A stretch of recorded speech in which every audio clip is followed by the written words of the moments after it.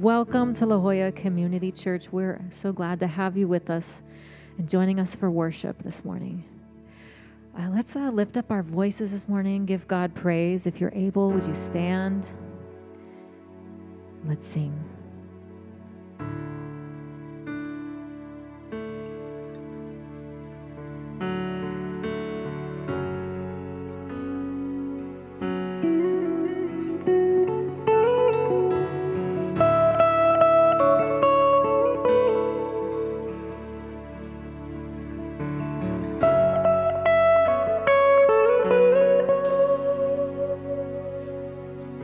Spirit, pour out and flood this city. And heaven, come down and shake the walls. Fill us, Lord, the world is waiting. Father, let your kingdom come. Spirit, pour out and flood this city.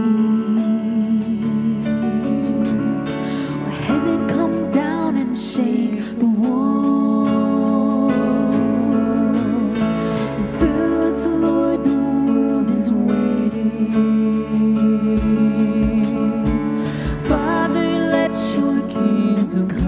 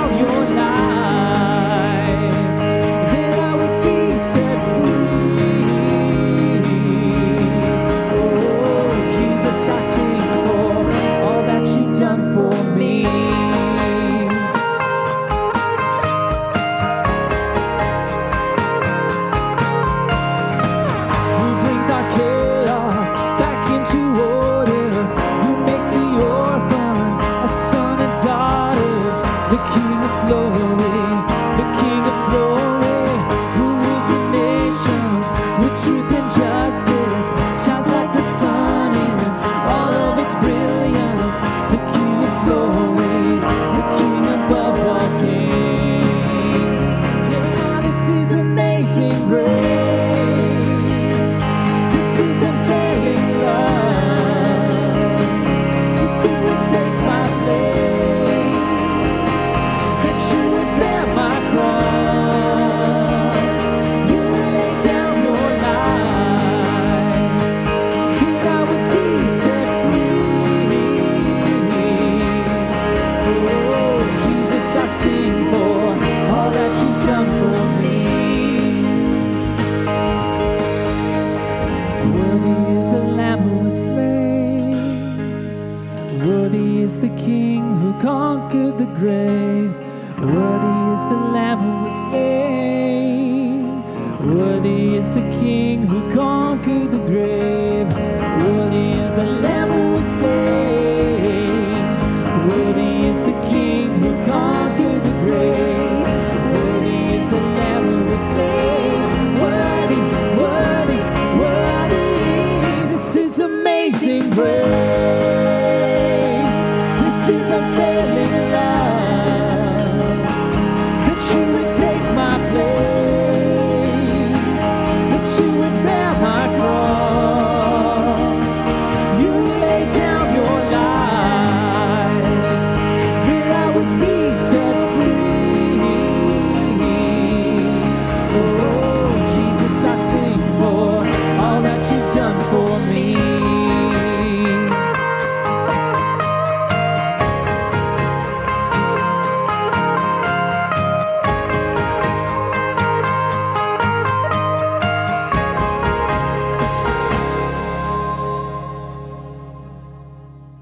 You may be seated.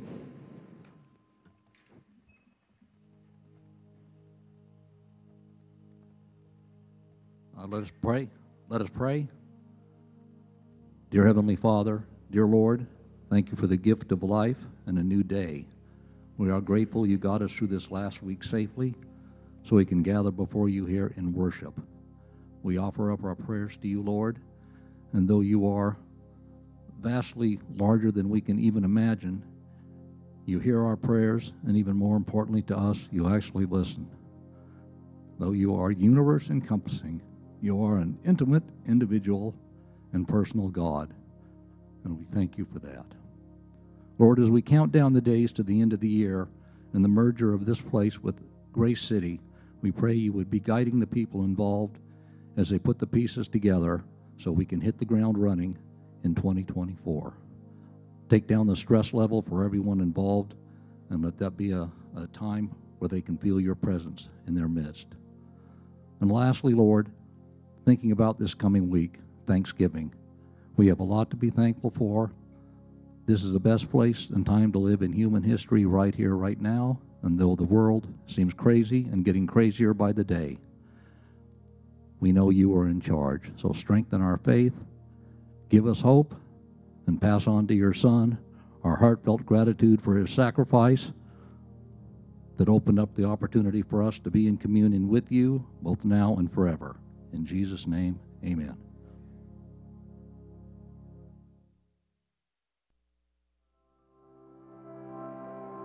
Welcome to La Jolla Community Church. If this is your first time joining us for our worship service, we are so glad that you are here. On your way in, you should have received a bulletin. On there, you will find our Connect card. If you are looking to get connected with the church, we encourage you to fill out that Connect card so we can get to know you. If you have new contact information, please fill out that Connect card so we can keep you updated. On the other side, you will find our prayer card. If you have anyone in your life who is in need of prayer, please fill out the prayer card or visit our website at ljcc.org/prayer. On your way out, you can drop these cards off in the foyer or the box mounted on the wall.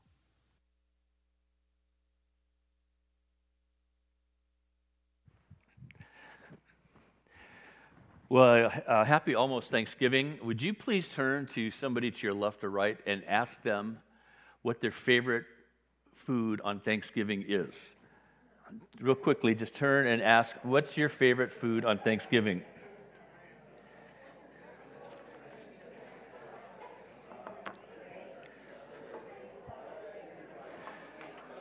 Okay, now another question. Now that you're all friends and talking and loving being here next to each other, Who chooses what you eat on Thanksgiving? In your family group, friendship group, just tell the person next to you, I know who chooses the food, and who is it? Just try that one out.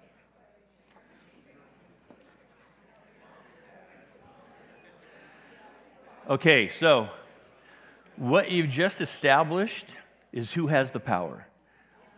Who has the power?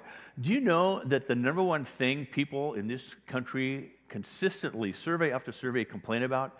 It's food at Thanksgiving. Who is it that holds the power, keeps us in thrall to eating the same stuff that we complain about year in, year out? That's power. We're talking about power today. We've been talking about 4 things that we easily and often use to substitute for God. This is following, we did a series asking 7 primal questions. Things like, am I safe? Am I secure? Am I wanted? Am I loved? Am I successful? Do I have a purpose in life? And these are the questions that, whether you consciously think about them and ask them or just unconsciously live out of them, these are the questions, unless you find an answer to those things, you're going to fill that need, that void, with something else. 750 years ago, Thomas Aquinas made the observation that these 4 main things, wealth, pleasure, power, and honor, are things that we substitute for God. And when you think about it, you think, well, yeah, what is it that we go for? What is it that we build our life around? It's finding an answer to these haunting questions in us, and then finding a way to substitute for the God that we hope is with us. There's a great, I don't have the slide of it, but it's just a bunch of letters. And when you look at all these letters written right together, a run-on word, at first glance you look at it and it looks like it says, God is nowhere. And then if you look at it carefully again, you realize it says also, God is now here.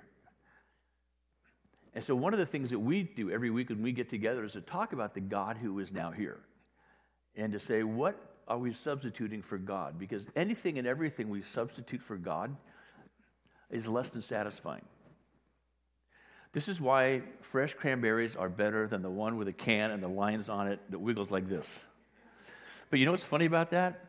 The same company that makes the wiggly stuff sells you the berries.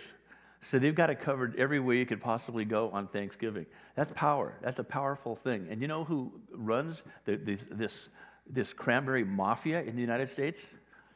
The growers. 700 families that grow cranberries. They hired a bunch of people to run the company and market the product. And so when you think about a perfectly integrated seat of power, it's the guy that's out there in the cranberry bog every day saying, I just hope my team does a good job because I got a lot of cranberries to give them. There's no substitute for the things that we yearn for most. There's no substitute for God. And this is such an old conversation that yet never seems to get resolved because we somehow keep thinking, maybe God is holding out on me. Maybe there is a better version of life. This is from Genesis 1 and 2 when we see God creating His perfect and good creation. In Genesis 3, there's this conversation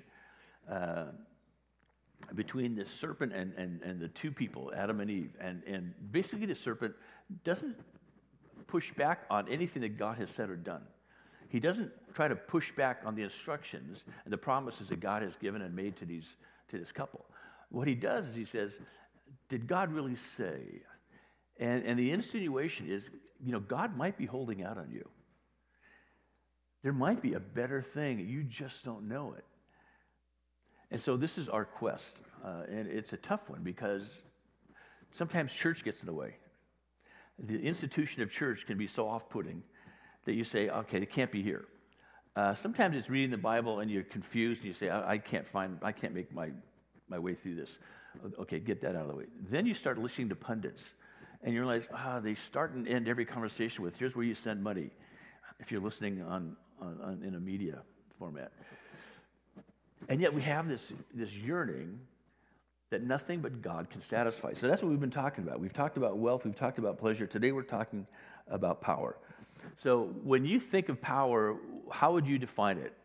Just right now in your head, how would you define power?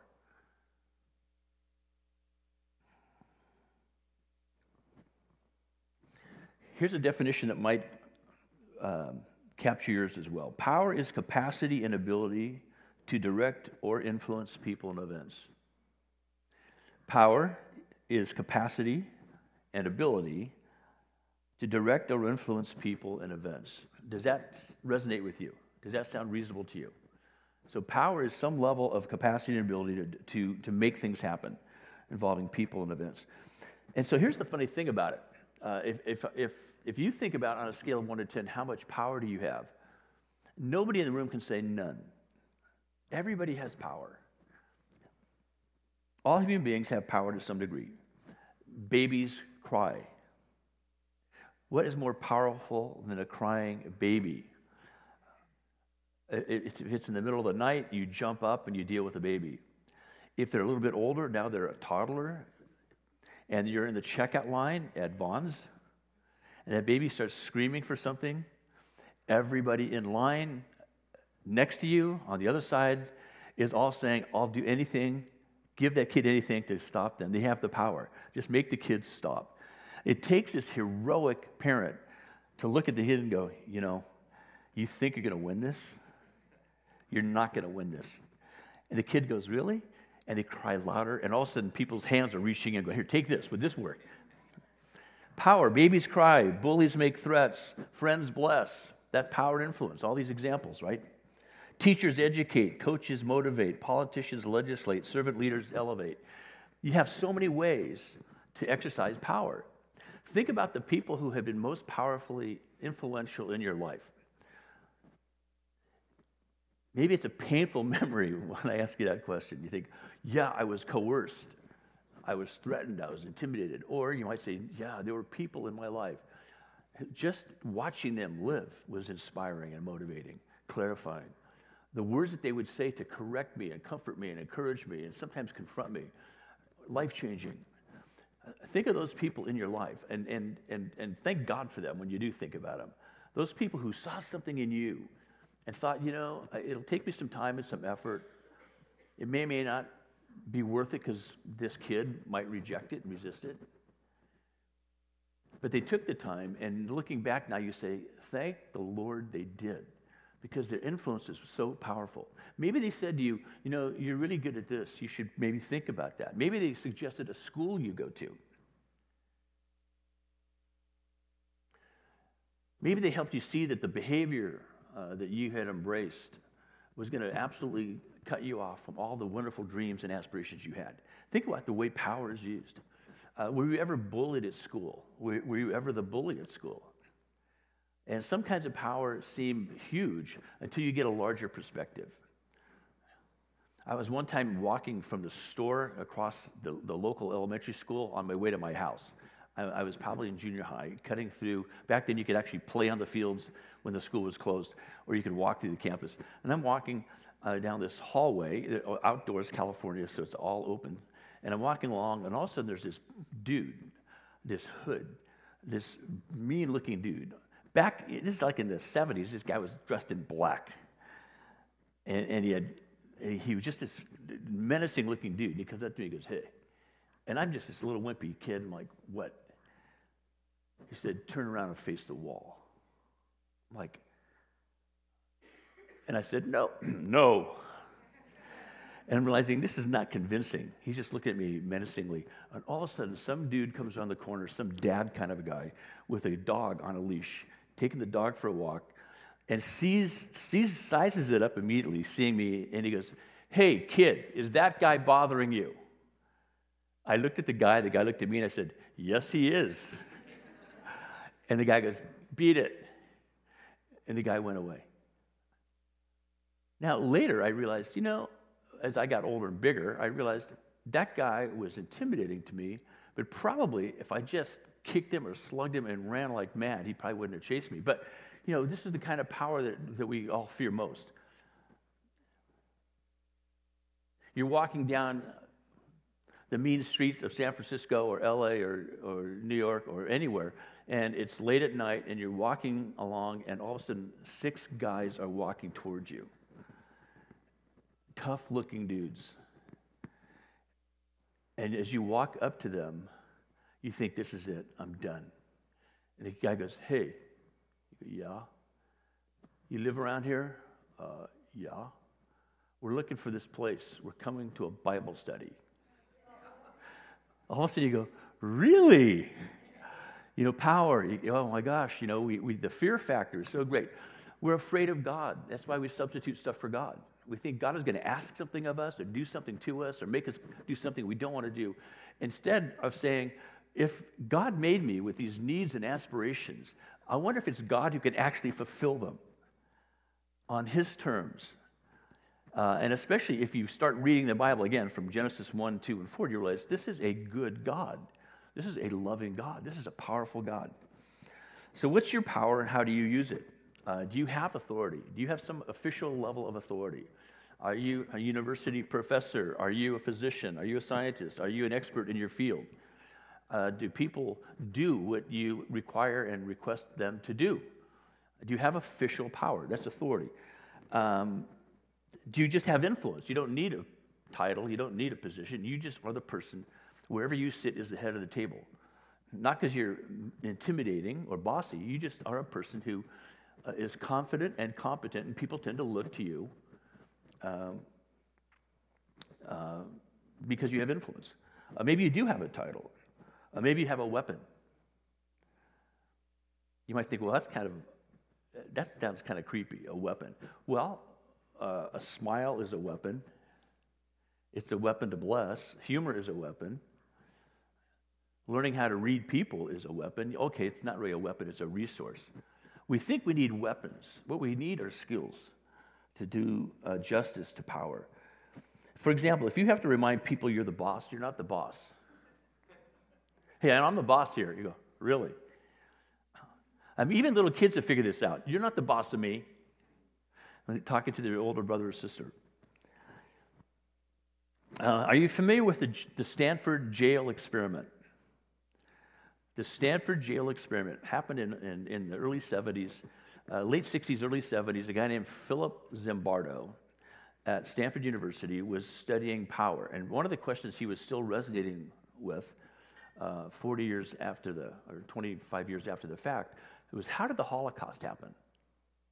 How did seemingly ordinary people, mundane, the school teacher, shopkeeper, how did they become Nazis and do what they did? And so he started doing these experiments, and some of them would be, all of them had to do with giving people power. And so in one case, somebody was in a kind of a control booth, watching through a glass somebody being interrogated, and they had this dial. It was a fake dial. But the idea was, if they moved the dial, this person would get an electric shock. And what would happen is, as they were in this environment, and there was a supervisor saying, hey, that guy's not cooperating. You need to give him a shock. You need to give him more of a shock. And pretty soon, these people were going, yeah, let's just crank this thing up. Another one was there were jailers and there were prisoners. Now, these are all Stanford students and people from the community who are getting paid like $5 a day to participate freely, voluntarily in these experiments. They could walk out the door anytime. But you have these people caught up in being the jailer, and people being oppressed as the prisoner. And all of a sudden, some kid realizes, hey, my parents are paying $40,000 a year for this. Oh, you can't do this to me.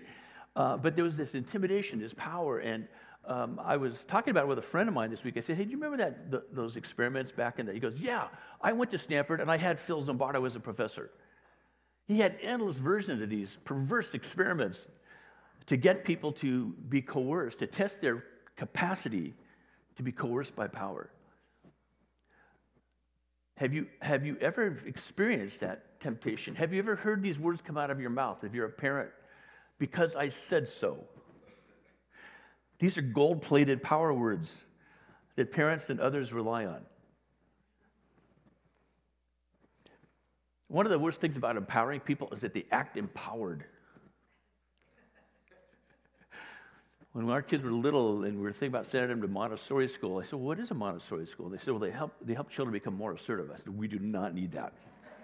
We don't need that program in our home. We have we've got that covered. It is no need to pile on. So how we use power reveals our capacity and our character. How we use power reveals who we are. You get to read a person's capacity for mischief, and you get to read their character by the way they use power. Because you know when somebody uses power well and wisely, you respect them, and it makes life better for you. Even if you initially resist it, you know it's good, and you find out there's a benefit. When somebody is abusing power, especially power under color of authority, have you ever been harassed by a policeman?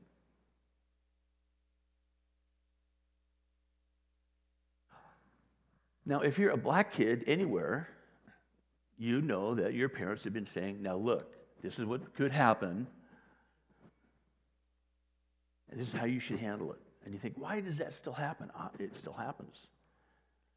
I remember one time I was leading a Bible study. I was in college, and I'm driving back from the Bible study, and I see somebody I know, and nobody's on the road. And it's like at 10 o'clock at night, and I'm driving down home, and I look over to see somebody, and my car kind of goes like this.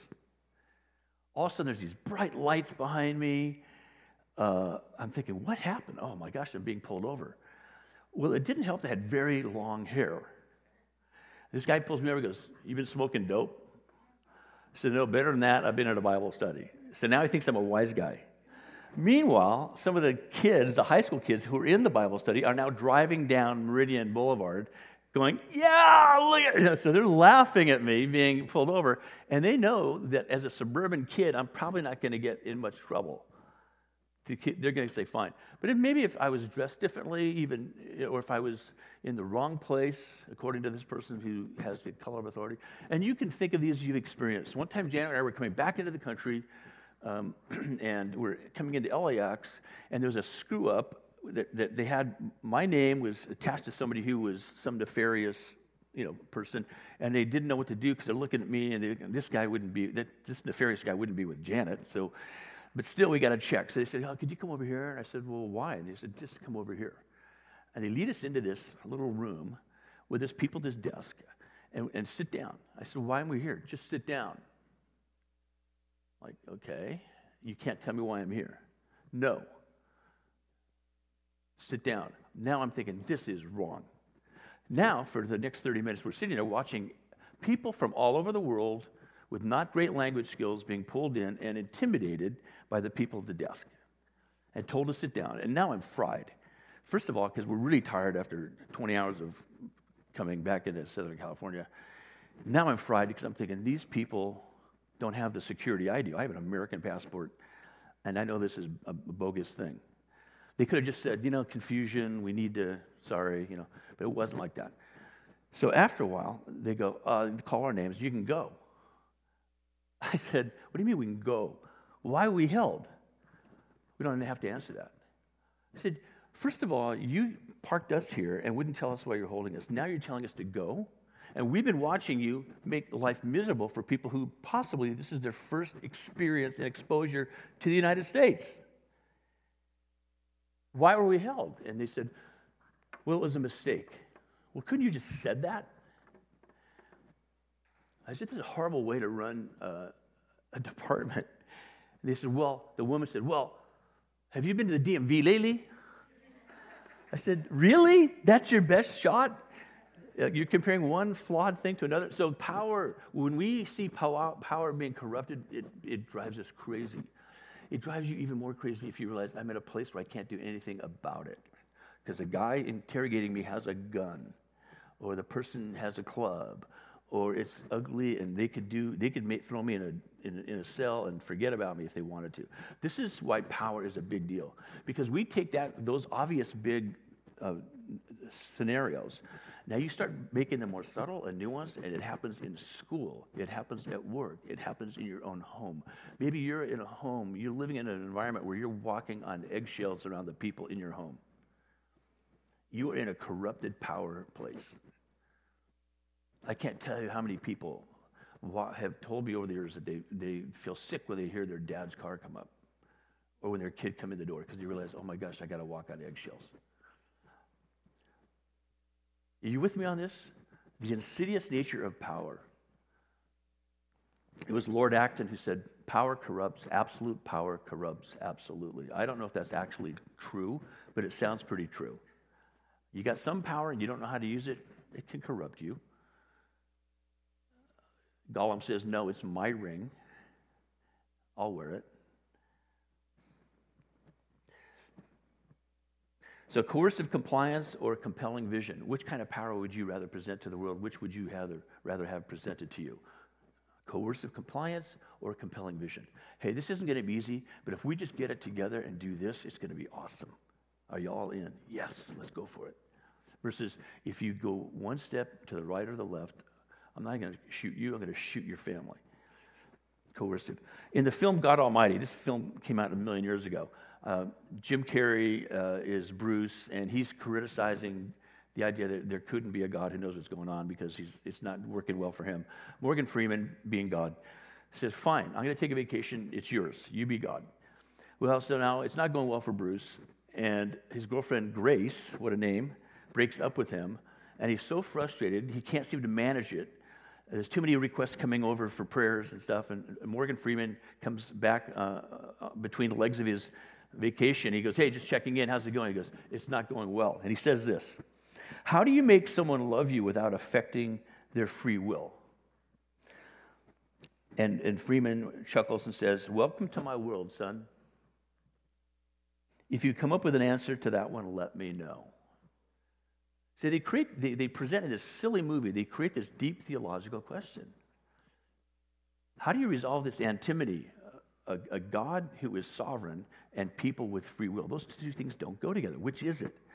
And you'd say, well, it's both. How does that get resolved? And the question then we ask is, how did Jesus use power? It says in Colossians, a letter to the Colossians, all things were created through him. All things are held together by him. This is in Colossians chapter 1.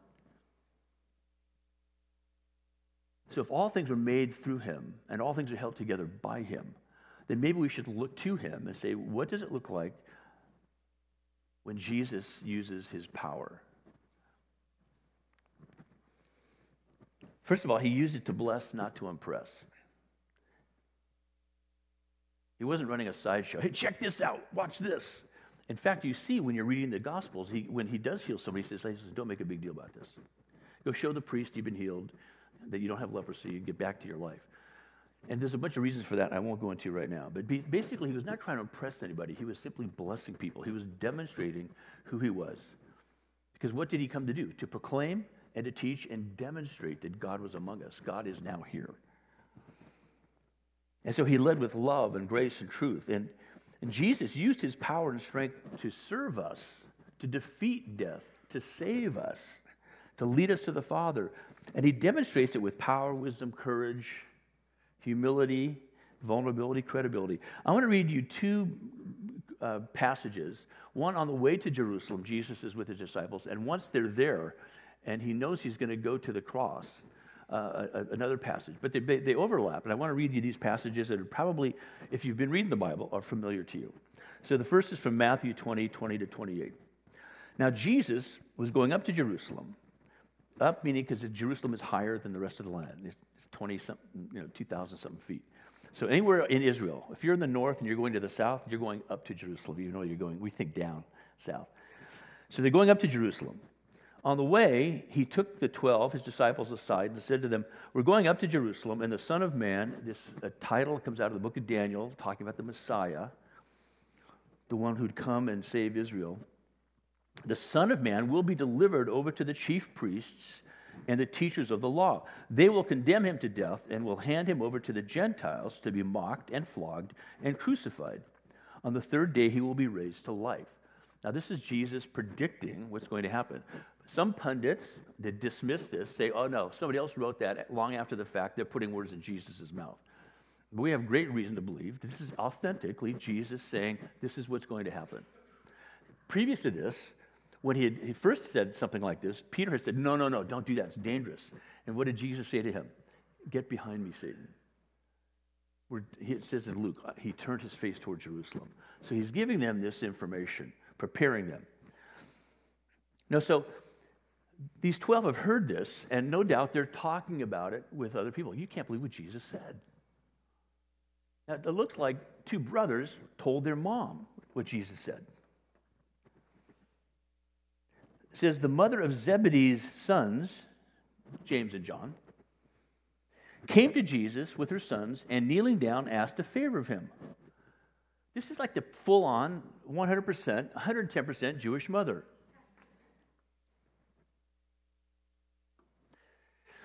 This is the birth announcement of a Jewish mother. We're announcing the birth of Dr. John Zebedee. Just let that sink in for a second. The assumption that my child is going to be super successful and accomplished. And so I'll give him a title right out of the womb.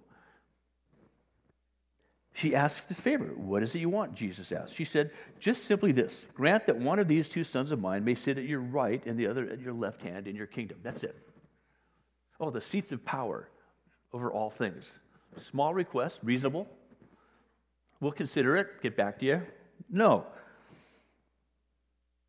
You don't know what you're asking, Jesus said. Can you drink the cup I'm going to drink? We can, they answered. I should say, we can, they lied. Because the cup he's referring to is that cup of Elijah that every Jew knows in the core of their being what it's like to sit at the Seder dinner, the Passover dinner. And there's always a cup of wine that nobody ever drinks. It'll only be consumed when this Elijah figure comes back and fulfills all the promises to redeem Israel. It's the cup that Jesus took when he celebrated Holy Communion, the Eucharist, the Lord's Supper. This is the cup of my blood, the new covenant. I'm fulfilling this. So it's like, nobody's ever taken that cup and drank it before. So Jesus is saying, can you drink the cup I'm going to drink? Well, of course, this is ultimate sacrifice. And they say, sure. They have no idea. So they're repeating, really, they're giving confirmation to it. You have no idea what you're asking. They don't even know. Jesus said to them, you will indeed drink from my cup, but to sit at my right or left hand is not for me to grant. These places belong to those for whom they have been prepared by my Father. I wonder if it could be Father, Son, Holy Spirit. That might make more sense. The Trinity is a unity on the right and the left hand of God the Father. So now here's what's funny. Human nature, a power play, a missed power opportunity. When the 10 heard about this, they were indignant with the two brothers. Why do you think they were indignant? That they had the audacity to ask what they asked and claim what they claimed? No. They were first in line. You got to him before we did. You had to go home and tell your mom. Only a mom would be that resourceful to figure out, I'm going right to the top. But Jesus called them together and said, you know that the rulers of the Gentiles lord it over them. They abuse their power. They keep people down.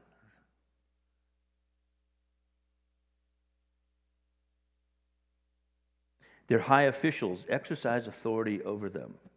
Not so with you. And this phrase, exercise authority, means they over-exercise their authority. They over-leverage the authority they have. They go out beyond what's appropriate. Instead, whoever wants to become great among you must be your servant, and whoever wants to be first must be your slave, just as the Son of Man did not come to be served, but to serve and to give his life as a ransom for many. An incredible expression of power, a teachable moment for these disciples, talking about what power looks like. Now, to say you're a servant is like, are you kidding me? That's the upside down version. The right side up version is you come from the top. But the power of the kingdom of God is that a servant leader is not afraid of their role, not afraid of their authority. They're not apologizing for the way that they function. They're saying, I know the source of my power, and I know how to use it appropriately. Now, people with power are, in the best sense, unmoved. They're responsive, but they're unmoved. They're not intimidated about their power. If somebody is abusing their power, oftentimes there's a faux confidence. And this is what's hard for us to sort out. Am I misusing my power and I'm confident out of belligerence or ignorance? Or am I confident because I'm so squarely focused and founded in the character of God and in God's word? This is a tricky thing. This is a big problem. Because sometimes you just don't know if the bluster of somebody is credible or not. The next story, next passage, this one out of John 13. It was just before the Passover festival. So this is now they're in Jerusalem. Jesus knew that the hour had come for him to leave this world and go to the Father. Having loved his own who were in the world, he loved them to the end. The evening meal was in progress, and the devil had already prompted Judas, the son of Simon Iscariot, to betray Jesus. Jesus knew that the Father had put all things under his power, and that he had come from God and was returning to God. So he got up from the meal, took off his outer clothing, and wrapped a towel around his waist. After that, he poured water into a basin and began to wash his disciples' feet, drying them with the towel that was wrapped around him. This is a shocking moment. Jesus' act of humility to them looks like humiliation.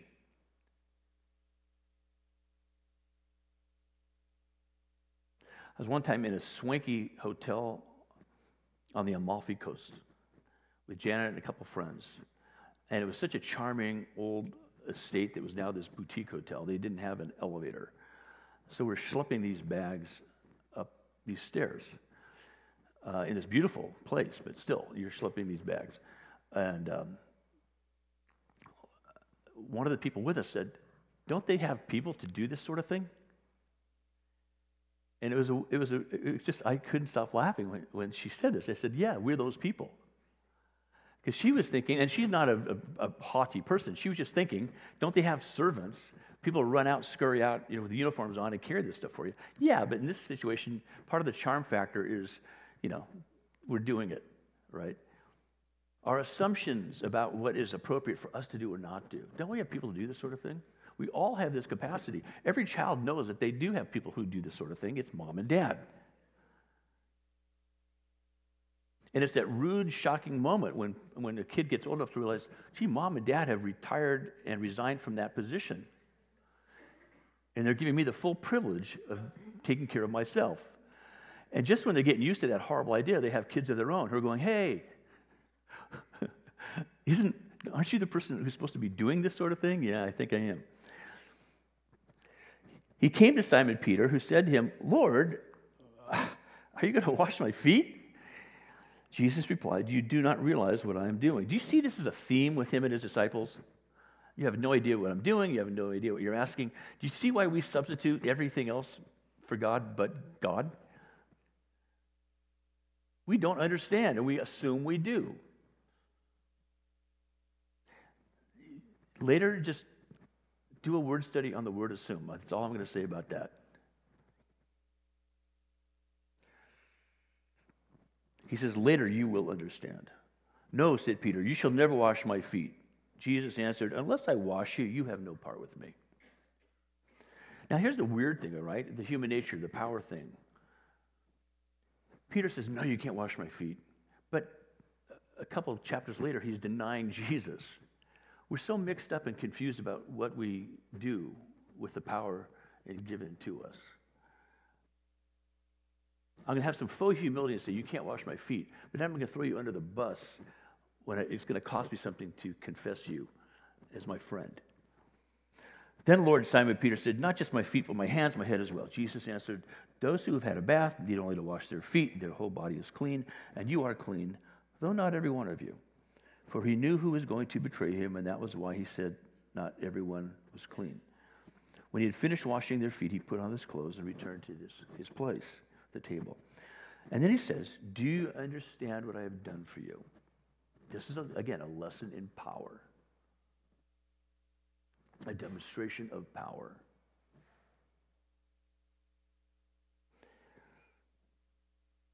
You call me teacher and Lord, and rightly so, for that is what I am. Now that I, your Lord and teacher, have washed your feet, you also should wash one another's feet. I have set you an example that you should do as I have done for you.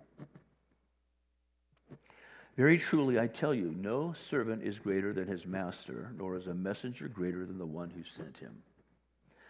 Now that you know these things, you'll be pleased if you do them. Have you noticed that in our culture, people really are attracted to power? They have no idea how to bring with them the character that makes power palatable. You have knucklehead people in Congress disrupting the work of Congress because they have a taste for power, but no character to support it. You have people running schools that don't seem to care about the actual students. They care about something else at an administrative level. There's a misuse of power there. There's no character that supports what you'd expect would be the appropriate level of character and integrity to actually utilize that power in a way that is absolutely beneficial and a blessing. Now, when you do see it in the current structures in our world, you're shocked. When that person who is a customer service agent actually gives you customer service, you have a crush on them. You want to come to my birthday party? Can I send you a note? You know, when you see anybody helping anybody with their authority, and they go over the top, and they're careful and they're kind, and you're confused at the check-in or whatever, and they're going, no, we'll work this out. Versus, would you step aside, please? We're blown away. Why are we blown away? Because it's so unusual. It's so unusual when competence and character come together under the color of authority, and Jesus is revealing this to them. Do you see? The power alone will crush you and crush everybody through you. It's your character rooted in me that allows you to keep perspective. So you're not humiliated when you're acting as a servant leader. You're ennobled. You don't resent the people you're serving. You feel like it's a privilege to serve them. You're not managing your image. You're fulfilling your calling. You see the power of this? In power? All of us can do this, but we're afraid to because we think there might be a downside that I can't see yet. Unintended consequences. I'll be treated as a lackey. I'll be taken advantage of. Yes, you will. Let's just answer that right now.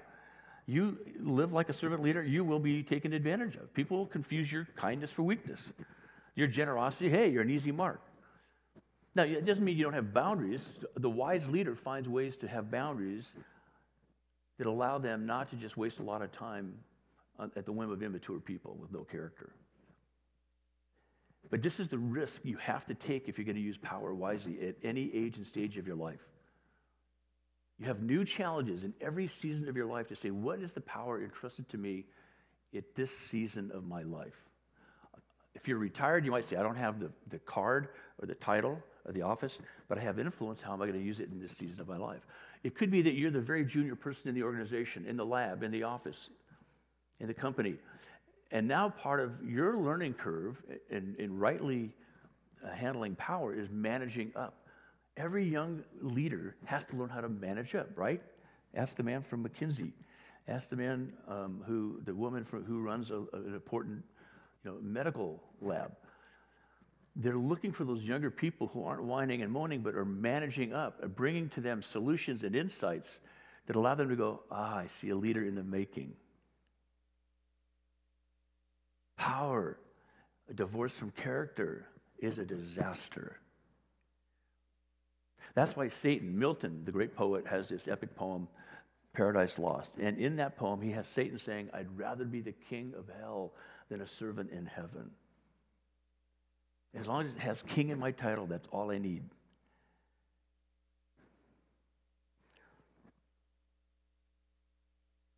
So he says, very truly I tell you, no servant is greater than his master, nor a messenger greater than the one who sent him. Now that you know these things, you will be blessed if you do them. Power is such an incredible privilege.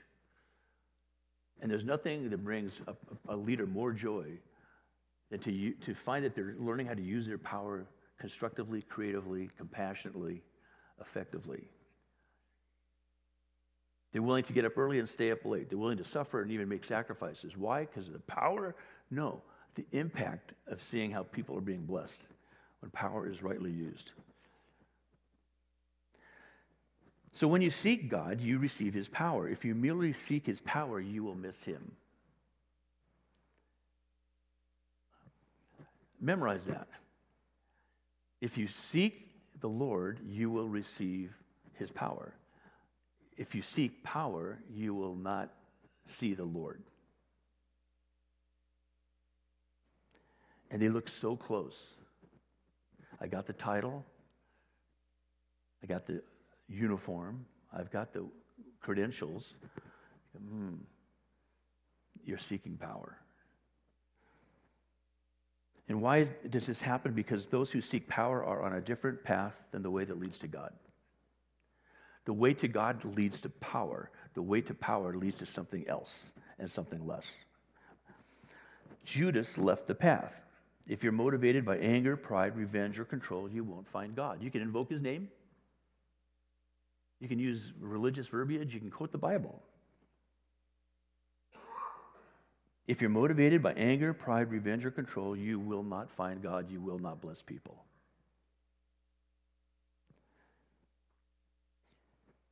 And you might hear him calling you. You might hear him calling you. Jesus was calling out to Judas, really. All along for 3 years, he's calling out to Judas. Judas, Judas. Are you understanding this? Are you listening to me? But eventually his voice will be drowned out by your own anger and pride. Judas is saying, Jesus didn't live up to my expectations. I know what I'm going to do. I know where the power is. Whoa. What did Judas do? He was so filled with regret and self-loathing, but still so prideful. He wouldn't repent. He hung himself. Peter denies Jesus. What does he do? He's stuffing his shame. He's stuffing his regret until Jesus says, hey, can we talk? Do you love me? And to his credit, Peter, the hard-headed, know-it-all guy, said, yes, I love you. Jesus asked him 3 times, do you love me? Do you love me? Do you love me? Yes, I love you. So eventually, like Judas, some will realize that they've been deceived by their own hubris, but even then their pride is too great. Their humility and misplaced self-respect has locked them into a prison of their own making. Or some, like Peter, will regret their self-will and fear and be led to repentance and restoration. Who are you listening to? What voice are you listening to?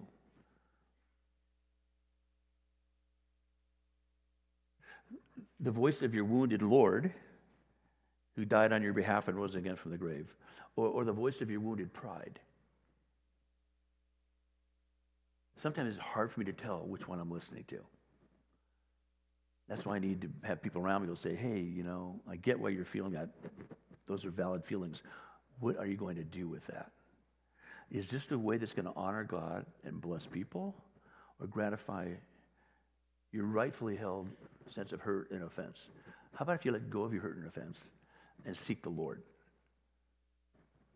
I love the way the Bible says, revenge is mine, says the Lord.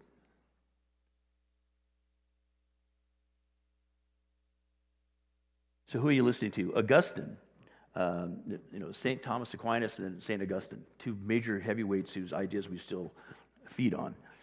Augustine realized that he had been putting off God for so long that all of a sudden he had this big flash of insight, and it was like God speaking to him, and the voice sounded like this.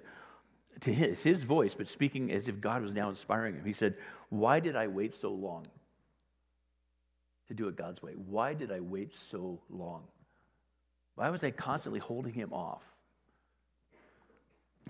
And then this is the beautiful poetic way that Augustine said it. He was a rhetorician. He was a beautiful communicator, brilliant guy. And so in his Confessions, he says it this way: too late have I loved you. Too late, he's talking to God. Too late have I loved you. You were with me, but I was not with you. Proximity to Jesus isn't going to cut it. You've heard it said 1,000 times, sleeping in a garage does not make you a car. Proximity to God. At the end of time, it says that some people will say, hey, all the great things I did in your name, and Jesus will say, I don't know you. I don't know you.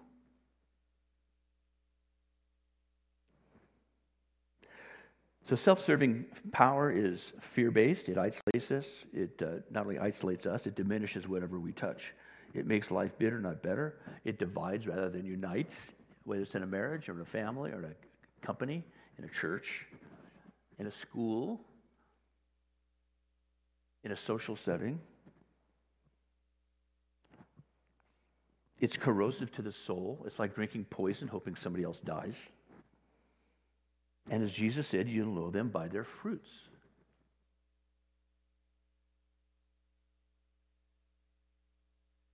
So ask yourself, does your power reflect the fruit of the Spirit? Or does it undermine the fruit of the Spirit? Love, joy, peace, patience, kindness, goodness, gentleness, faithfulness, self-control. And it's okay to say, no, it doesn't. I'm a failure and I'm ashamed. Don't go there. Say, actually, no, it doesn't. Lord, how do you want to use this situation to prune me, to redirect my roots? You're not shut out of the kingdom because you don't see the fruit of the Spirit. That's a wake-up call that, I'm pursuing the wrong kingdom. I need to pursue his kingdom and his righteousness, and all things will follow from that.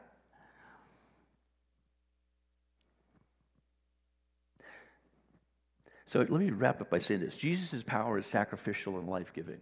We see this over and over and over again. He was bold. He was confident.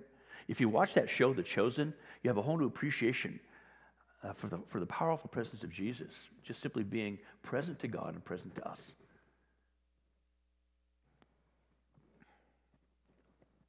Yes, he was God, but he said that we get to do the things that he did. That's for another day, a different study. But Jesus said, you will do the things that I've done. In fact, you will do greater things than I've done. So we're emulating him, not just because he's an example. We don't need help doing it. We just go, I'll be like Jesus. No. If he's our example, we say it takes the Holy Spirit in us to help us become what Jesus alone is. But yes, he is our example. Go and do likewise. He wasn't passive. He wasn't obsequious. He wasn't self-serving, deceptive, deceitful. He didn't play gimme or gotcha. Here's a description of Jesus and the impact he has on people who walk with him. Why? Because God is love, Jesus is God, Jesus is love. Love is not Jesus, love is not God, but Jesus is love. You familiar with 1 Corinthians 13? Love is patient, love is kind. Try this one on. Jesus is patient. Jesus is kind. Jesus does not envy. Jesus does not boast. Jesus is not proud. Jesus does not dishonor others. Jesus is not self-seeking. Jesus is not easily angered. Jesus keeps no record of wrongs. Jesus does not delight in evil, but rejoices with the truth. Jesus always protects, always trusts, always hopes, always perseveres. It gives me a warm, snug feeling reading that. The feeling kind of dissipates when I start saying things like, Steve is patient, Steve is kind, I have a lot to learn from Jesus, apparently. Because when I read Jesus' name there, it doesn't feel hypocritical or weird. It feels like perfect. The key in the tumbler unlocks his kingdom. And so John said it this way in 1 John 3:16. This is how we know what love is. Jesus Christ laid down his life for us, and we ought to lay down our lives for our brothers and sisters. This is your power. The power of God in us, in you. This is the power that saves and sanctifies. Sanctifies just means you're set apart for a greater purpose than the one you think you have. Greater power than you think you want. So use your power to bless people, even when they insult you, harass you, falsely say all kinds of evil against you. Why? Because love casts out fear. Speak the truth in love. This is the power of the cross. This is the power available to you. And you don't have to wait 10 years or 20 years. You can have it today by simply submitting yourself to Jesus. Lord, come into my life. Forgive my sins. Teach me your ways. I love that. Full access. Full access. And those of us who have known him for a long time are so easily distracted that we too come back and say, oh, that's right. Peter said in this way in his letter, he said, writing to people who didn't know him, but were, probably would have been intimidated to be with him. He was epic to them. He was Peter. He said, I write to you because you have a faith as precious as ours. So this is for everybody. Not some spiritual elite. Everybody can have the power of God and function under it and out of it. So Lord Jesus, this is my prayer for me, for my family, for my friends, for all of us here. That we would experience your power in a way that would humble us and set us free to experience it and to express it in ways that would point to you, that would bring you glory and honor, that would bless people. Even when we confront, we do it in love. When we comfort, we do it in love. That, Lord, we'd learn that there's no downside to your love.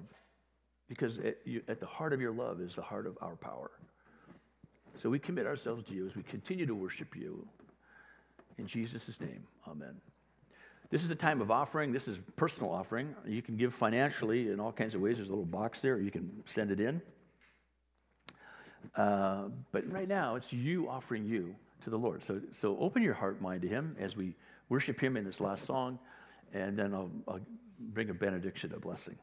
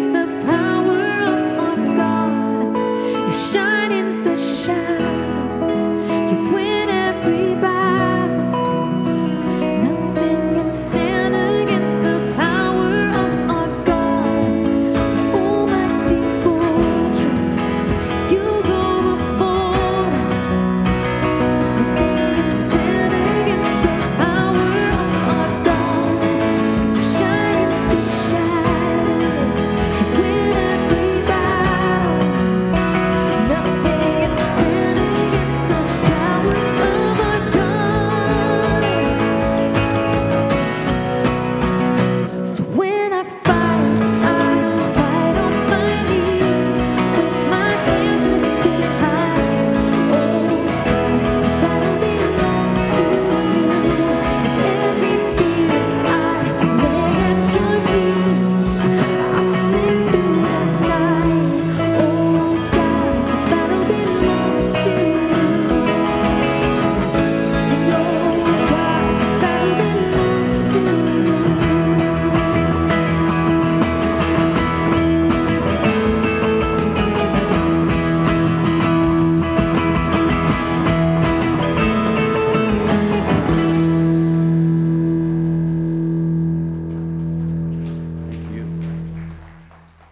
can pray for you, with you, for anything that concerns you, or if you have a concern on behalf of somebody else, go right out around the corner. There's a lovely prayer garden there. There'll be some people who would be happy to pray with you.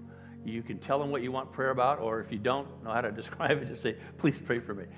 It's really a great thing to have people pray for you.